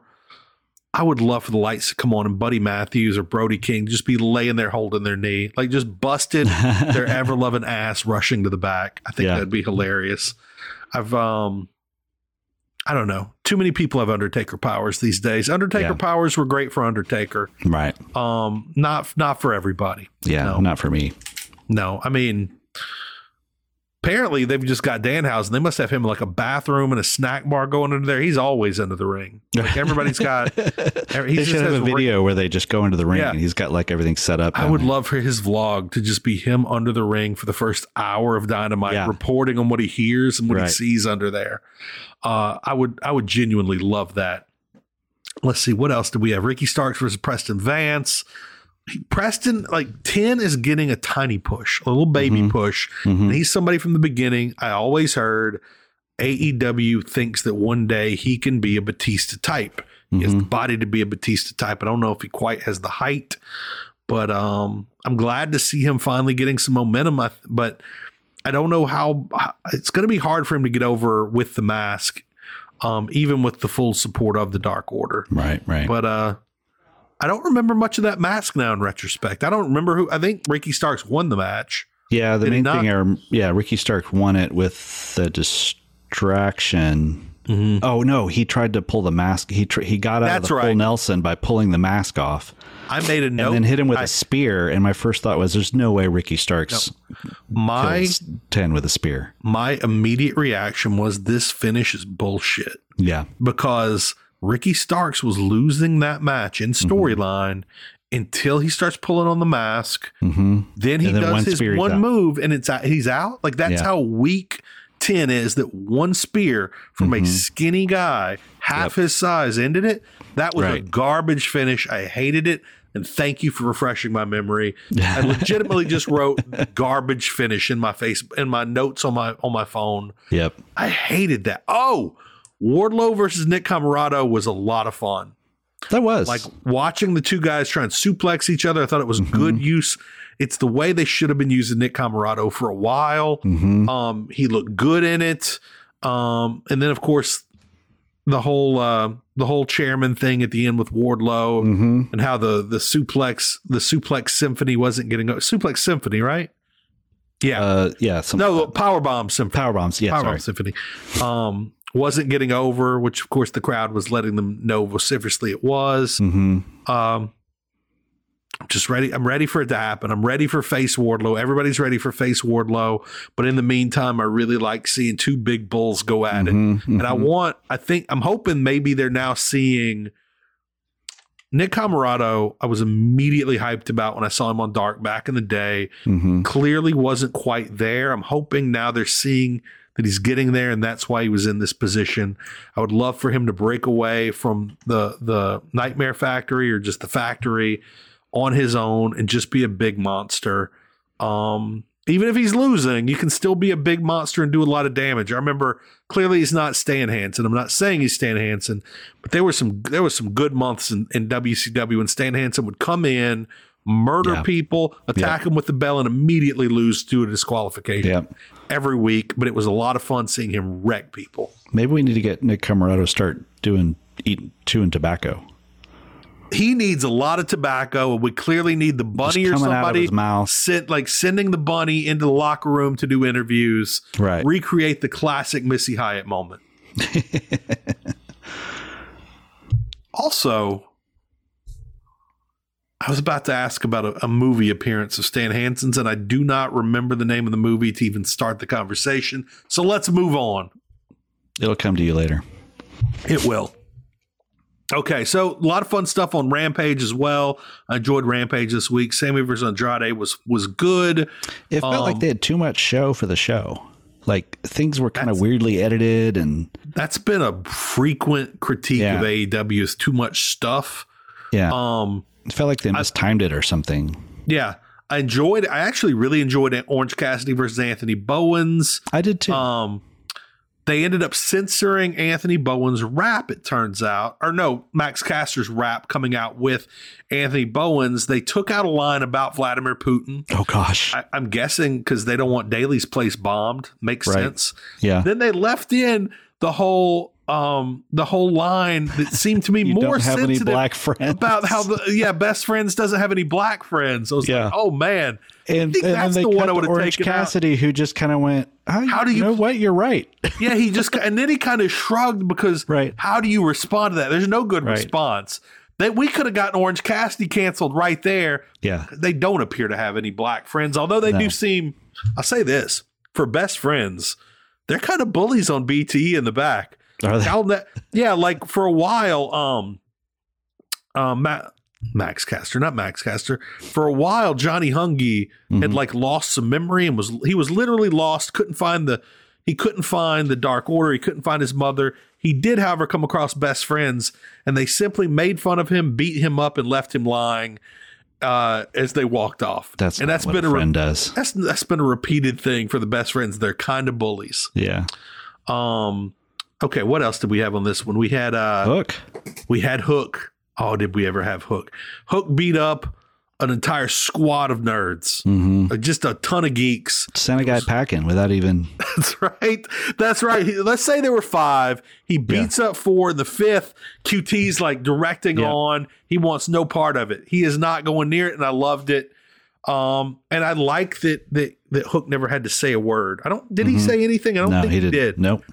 And he doesn't need to. Just like the great moment we're going to talk about in a bit with Danhausen. Yep. Hook doesn't need to say a word. And there's a hint there. So, when we did our State AEW show, we had some like fantasy booking stuff that for what we'd like to see that we never even got to because we went like 2 hours. Yeah. We went so long. Like next time we're going to have to go 4. We're just going to have to full on Joe Rogan experience it. Pack a lunch. 4. Yeah.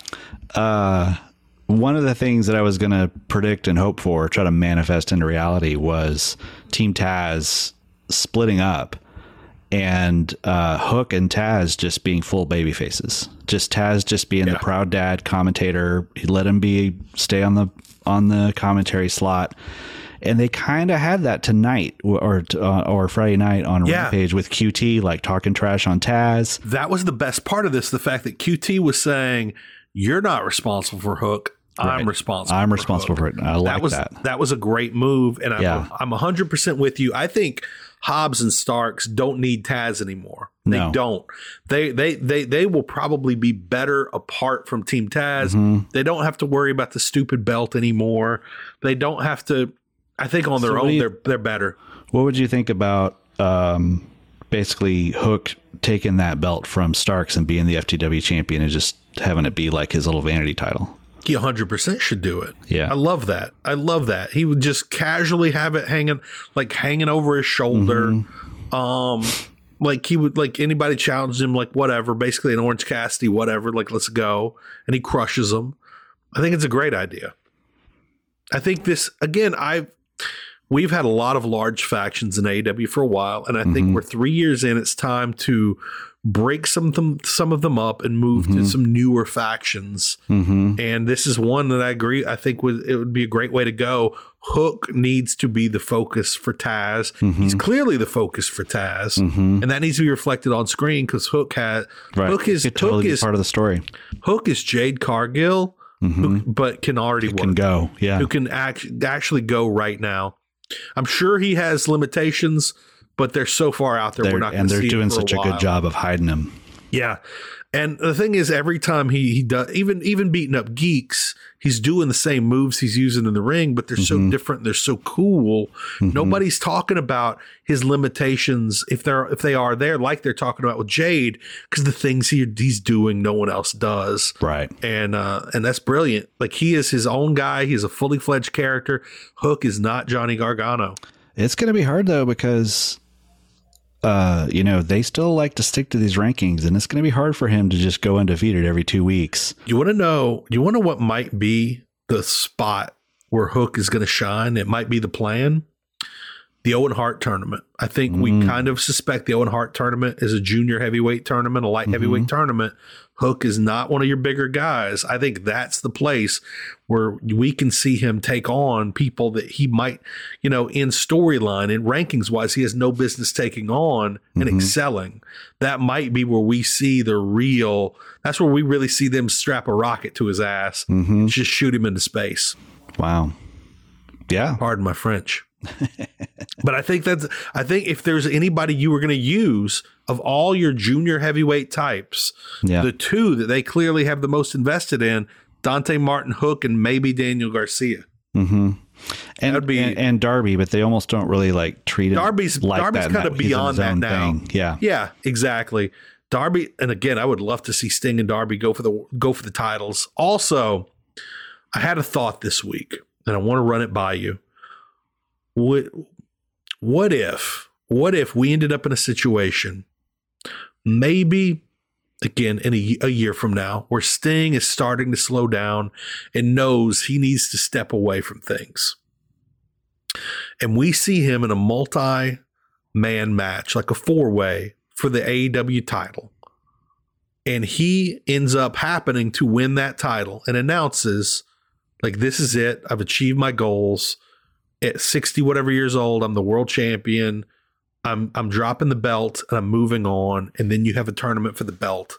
I realized that's something I want to see. I would love to see him get that belt. Clearly, it's not going to be in a one-on-one situation. It'd be a situation where he would capitalize on a good position in a 4-man match. I'd love to see him get that belt and immediately retire and walk away as an active wrestler. Again, I don't want it to be where he sticks around for another year or two as a farewell to wrestling. He's the one guy who I think most people would say has no business being champion. I wouldn't mind seeing get that win and then walk away. Yeah, I agree. I think even if it's not like a world title or, I think we talked about, even tag title. Them winning the tag titles would be amazing. Yeah. I think what they will need to do is I hope that he will have a point where he decides it's time, that he's had his victory lap. Yeah. And it's time for him to retire, and that they build to a really solid retirement match and make it a pay-per-view, make it a big event. Make it a big deal. Yeah. One of the top couple matches. Also, I think I would really like to see, and I think this has to be something they've thought of. I think they had to have thought about these guys for tag champions at some point.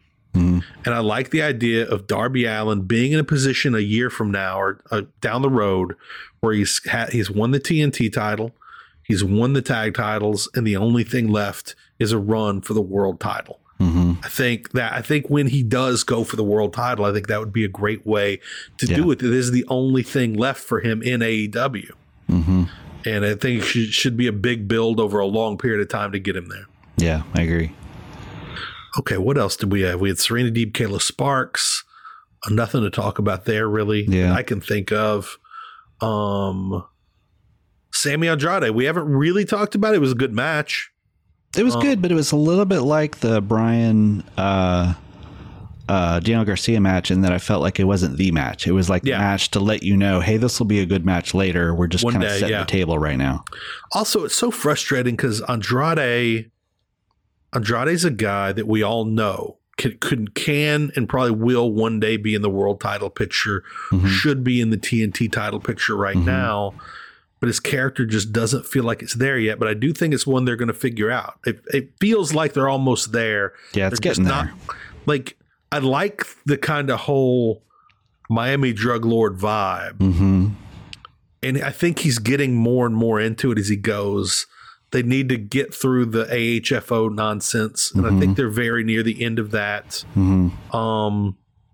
Which, by the way, I'm really excited to see the slow descent into madness of Matt Hardy, clearly leading to the debut of Jeff Hardy in some way. Yeah. Anything else you want to talk about on Rampage before we move on? No, I don't think so. Think that's it? Yeah. Okay. How much do you want to talk about Revolution? Because we'd want to spoil our preview show.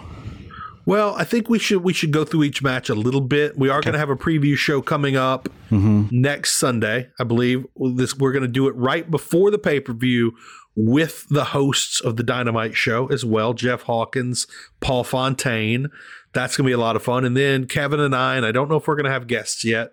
There's been a lot of talk about it. So much talk, I haven't kept it all straight in my head. Then we are going to go live and do the Boom after Revolution. And so next Sunday is going to be a lot of fun. It's going to be a whole lot of fun.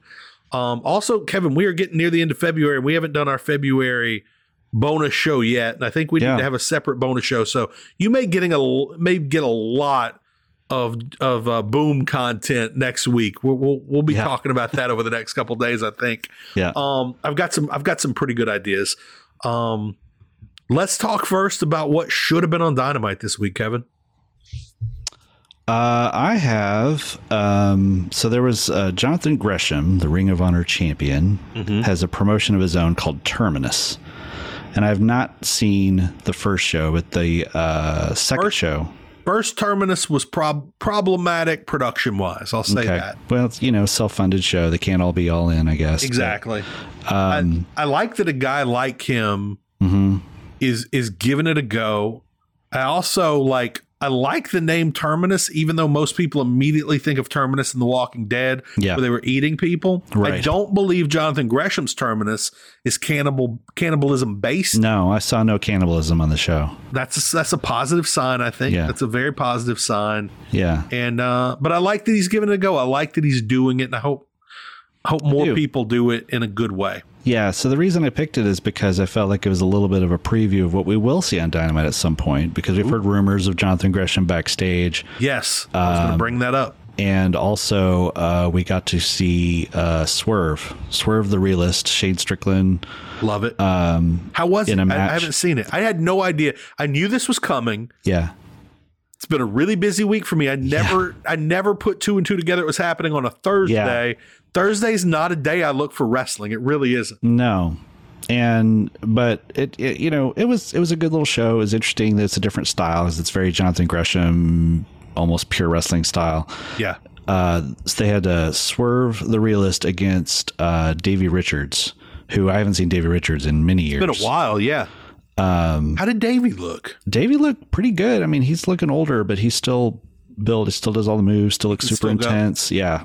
Awesome. But Swerve, man, he felt like just everything you thought, back in the day with the Hit Row and all that stuff. Yeah. When he gets to AEW, he's going to be a big deal. I cannot wait. He just had that aura. As you were talking about all this, it just hit me going back to the Owen Hart tournament. So I named 3 people that I think could do well in that tournament. Daniel Garcia, Hook, Dante Martin. Throw in Jonathan Gresham. Yeah. He would be one of the smallest guys in AEW. Also, my God, one of the widest guys too. Well, yeah, absolutely. Which, I can absolutely respect being one of the widest guys I personally know. And it just hit me. John Silver has to be in that tournament. And now it's going to be the best tournament that's ever happened. That's going to be phenomenal. But yeah, just thinking about Jonathan Gresham versus Hook. Good Lord, man, that could be phenomenal. So I'm excited about Swerve. I'm really excited about Swerve. I'm really glad. I'm glad to get this feedback. I'm going to see if I can get Terminus downloaded completely legally, not in any way illegally, tonight. Although, let me tell you, Kevin, Sunday all of a sudden turned into a big TV night. I realized right before we did this show, like I've got to put together a bunch of presentations for this job I'm going for. Plus, I'm like, well, we got to do the Boom, and I'm always excited for the Boom. Then I realized tonight, 1883 season finale, and Peaky Blinders season premiere both hit today. Yeah, season 6, episode 1. Again, I don't know if it's available on Netflix yet, but I do know it's available through totally legal downloads at the moment. Yep. So I hate doing this, but my Should Have Been on Dynamite is essentially a recap, like the same that I had last week. Right now, I've been saying it. Danhausen's blog is kind of like his vlog. Danhausen's vlog, love that Danhausen, is kind of a meta vlog at the moment. Because every week, everybody in AEW that has vlogs, and that is everyone in AEW, they're all coming to Danhausen, and he's including everyone's vlogs that they're recording in his. Right. So this week, for the second time, you get Danhausen and Ethan Page together. This time at a toy convention. You get Danhausen and the bunny who is completely charming, has a phenomenal personality. Oh yeah. And I hope AEW uses her more. Like for instance, if she gets injured or something, I would love to see her doing backstage interviews a la Missy Hyatt back in the day, that sort of thing. They discuss, they do an Oreo taste testing of some new types of Oreos. Yes. We get Danhausen interacting with Hook, which is one that I think, let's just jump to you, because this is one of your picks this week as well.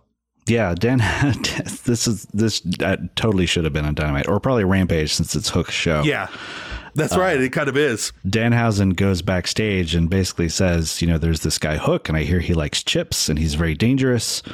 So I'm going to make friends with him so that he can be on my side. And he just walks up to Hook. Hook's sitting there eating chips. And he tosses him some Doritos. I was like, feeds it to him like he's a puppy. Yeah. The puppy you're hearing in my background. Tosses it on the table. Yeah. And then brings up the idea. Yeah. Why don't I do this every week? Yeah. We do this every week. Hook seems to be seriously into that. So Danhausen's basically the new guy in the prison yard. Yeah. Like trying to shore up alliances. It's really fascinating because you have all the people coming to Danhausen to kind of get the rub off the heat he has right now, the popularity he has. And then you have Danhausen out here trying to acquire the $20,000 necklace off of who was it? I can't remember exactly whose necklace it was, but he was trying to Scorpio Sky. Scorpio Sky was trying to borrow $20,000 from Ethan Page and then from the bunny who claimed she was going to get it for him. He's bribing Hook with chips, which let me tell you, there was a deeper strategy here from Danhausen, which I appreciated because Hook was eating plain Lay's. Right. Maybe the least interesting chip known to man. Right. Yep. Danhausen comes in with Cool Ranch Doritos. Cool Ranch Doritos. It's on another level. Premium. Extra. Now look, it's not a hot chip. Right. Hot chip is clearly the pinnacle, according to every high school and college girl I've ever known in my life. Right. But Cool Ranch is well on the way. It's well on the way. It's a next level chip. And I really hope we get more of this. And I love the idea. Danhausen's just kind of a supernatural con man. Yeah, just trying to get the monies from just everyone. Politicking, and politicking, and it's phenomenal. And on Twitter, he threatened to go to AEW shop and buy one of the $800 replica belts and wear it every appearance on TV. Oh my god! Just to stir chaos. I would love that. That would be so great. I cannot look. He's clearly being held back due to his leg not being healed. I can't wait to see more of him. And let's be clear. When it comes to superpowers in professional wrestling, every time he's cursed someone on AEW, they've either lost or they've gotten completely wiped out by Orange Cassidy or somebody in the Best Friends every time. True. Don't mess with it. Look, Danhausen with Ethan Page is a really winning combo, especially because Ethan Page clearly enjoys Danhausen's character so much. Danhausen continually cracks him up, and the Ethan Page I see on Danhausen's vlogs is a better Ethan Page than I've ever seen on AEW. Absolutely. Ever. Yeah. He's also like he and the Bunny are phenomenal together. They were feeding Oreos to a cardboard cutout of MJF. Yep. And the Bunny also has, although I think it's really because in character she's a heel, in real life she's clearly a face. Yeah. She's clearly an adorable, charming woman. Yes. Yeah. I hope at some point we get to see that adorable, charming woman on AEW done. Absolutely. Yeah, the vlogs have really been picking up since Danhausen's been here. Everybody's vlogs. Oh, and of course, I kind of wish this was video this week because which video will be back soon. This has all been on me, and that I've got just too much going on to really get hard into the video right now. But Thunder Rosa released a video yesterday, Doppelgangers and Booty in Puerto Rico, in which the cover photo is her admiring another woman's booty who has a fine booty. And then I've got a friend, an AEW watching friend on who of course I've never met, just a Twitter friend named Melissa, Melissa X 1125, who posted this 15 hours ago, so Sunday morning. Quote, "Mommy, you know why I really like Thunder Rosa's vlog?" And she's like, "Why, JJ?" JJ's her 6-year-old son. He goes, "They show a lot of butts." And that has blown up. Of course, everyone on Twitter is attacking her for having a child who's seen a butt. But I just thought this is like Thunder Rosa knows her audience. She's going heavy into it. And even the 6-year-olds now understand Thunder Rosa, her vlog addresses 2 topics, tacos and butts. And frankly, those are 2 things that are very relevant to my interests, Kevin. And so I've got to keep talking about her vlog each and every week as she leans into the exact interests that I currently possess. She will make many monies. She will make all the monies. Yeah. Which, by the way, the reason I was tuning into Thunder Rosa's vlog this week was to see the taco vlog with Danhausen and to see him dance in front of the Alamo. It either did not happen or it's going to take her a little while to edit it and get that together. I'm hoping that's the case. I hope it happened. Yeah. Yep. Okay. So we've gotten through that.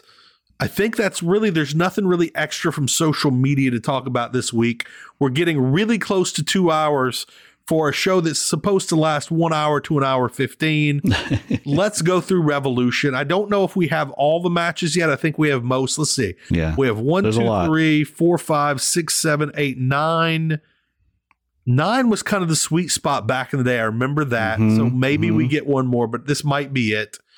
Again, main event, Hangman Adam Page versus Adam Cole. I'm super excited. I think we all know who's going to win, but that doesn't necessarily mean we know what's going to happen. Yeah. Yeah. Britt Baker versus Thunder Rosa. This one's good. This one's fascinating because it's not only a rematch from a phenomenal match from last year that we all want to see. We all want to see round 2. We all want to see that second take. But also, I don't know who's going to win. It could be Thunder Rosa. I don't know, but I'd like a match where I don't know who's going to win. We've got Jurassic Express versus Red Dragon versus another team. It feels like it's probably going to be the Bucks. Is that who you see moving in here? I think it's got to be. I just can't imagine them doing a pay-per-view without the Bucks in a match. Exactly. They have to have a match. They have to. And I don't think either of them is injured right now, or I haven't heard anything about an injury on BTE. And generally when they have an injury, they talk about it on BTE. Right. And Santana and Ortiz are probably going to be a little preoccupied with this Jericho Kingston thing, but they're hot right now. And I feel like they should be on this pay-per-view in some official capacity. Jade Cargill versus Ty Conti feels like it came out of nowhere. I don't see Ty Conti winning. The build is strong with Jade. We need to keep that going. Next, we have the Face of the Revolution ladder match. We currently have Keith Lee, Powerhouse Hobbs, Ricky Starks, Wardlow, Orange Cassidy, and I think we're going to have one more person in this match. One or two. One or two. So I heard someone say they were thinking there were 7 maybe in a past match, but I don't know. That sounds right. And that's something that's easy to look up. You could do it on Wednesday and Friday and have 2, but yeah. So clearly Team Taz has a little bit of an advantage here so far with Starks and Hobbs. Keith Lee, I think there's too many. Here's the deal.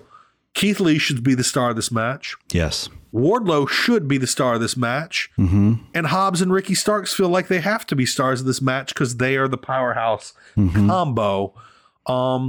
So I think no matter what happens, this match may be both really good and a little bit of a letdown because we all want to see Wardlow win. We all want to see Keith Lee win. And I really wouldn't mind seeing Will Hobbs or Ricky Starks win. And it's odd that Orange Cassidy has for a long time been one of my favorites. I have no interest in seeing him win in any way. Yeah. So this is going to be really interesting. Yeah, it's kind of the point where I'm not even sure why Orange Cassidy is in it. Other than he's just at a certain level and I don't want him to go too low. You know the real reason I think Orange Cassidy's in this match? Because he doesn't want to climb? I think because we're going to see Powerhouse Hobbs and Wardlow and Keith Lee toss him around like a rag doll. Yeah. He's the perfect size and he's a big star. Yeah. So we're going to see a babyface star get manhandled by monsters. I really think that's it. He's the right size for this match. They'll probably see a spot where he starts to climb and then has to stop, take a break after like 2 steps. I hope so. Because he's just too lazy. I really hope so. Oh my God. Now Orange Cassidy gasses out 2 steps up. Yep. Gets Powerhouse Hobbs does not grab Orange Cassidy. He grabs the whole damn ladder and tosses the whole contraption out with Orange on it. Right. That's the spot I'd like to see without hopefully any deaths. CM Punk versus MJF kind of feels like the star of the show. Yeah. It's not going to be the main, but it feels kind of like the main here. I think it's the number 1 match on the show. Speaking of non-main events, Jon Moxley, Bryan Danielson. I really do. Bryan Danielson is Jon Moxley is not the guy I saw being the cohort for Bryan Danielson's like shooter squad. But now that they've teased it, I really want it. I think that would be really cool. I love what's going to happen. Set up. Yeah, I love they have it set up where they could go either way. Yeah. Either way, they're going to have a great match, and then they could totally. That's the thing on the preview show is I want to know who people think is going to win and if they think this group is going to come together with these two, because I feel like this group is going to come together, maybe not with these two. Up It Up has strong feelings about this match right now. Luckily, she's only expressing them physically and not verbally. Chris Jericho, Eddie Kingston, I'm as excited about that as anything else. I am too. And then, those 3 matches right there, those are the show to me. That's the meat. Yeah. This one, all killer, no filler, ladies and gentlemen. Yep. Then Sammy Guevara, Darby Allin, and Sting, which is a hell of a trio, versus Andrade, Matt Hardy, and Isaiah Cassidy. Not quite as exciting a trio. It feels like a pre-show match or something. It really does, and maybe it'll turn out being a pre-show match. But I'm glad Darby and Sting are on this. It's a way to use Sammy Guevara, I guess, without having the title match. It's too early I don't think they can debut Jeff Hardy. I think this is still like 3 or 4 days too early. I don't think he's available. She got the water bottle. Here we go with more ASMR, which I think is a good reason to end the show right now. To the dulcet tones of Pup It Up and her water bottle. Okay, we're going to do a full breakdown on this. I think it's going to be live on YouTube. Am I right about this, Kevin? I believe that's the plan as of right now. The hour before Revolution. I think I'll try and push them to go an hour and a half, 2 hours before Revolution, because clearly we're 2-hour podcast type guys. We're proving that right now.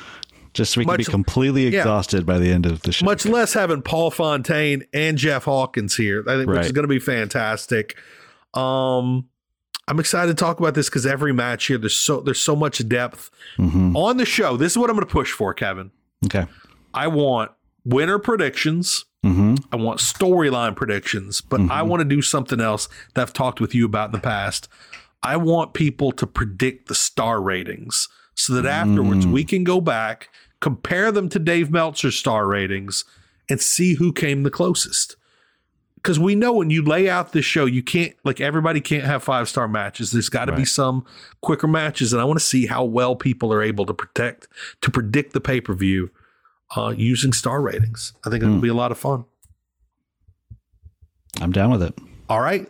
Well, I guess we're done with the boom for this week. We're an hour and 54 minutes in. I hope everybody enjoyed the episode. Check out the Patreon, patreon.com/FightGameMedia, fightgamemedia.com on the larger interwebs. And I hope you'll all join us again next week right here on The Boom.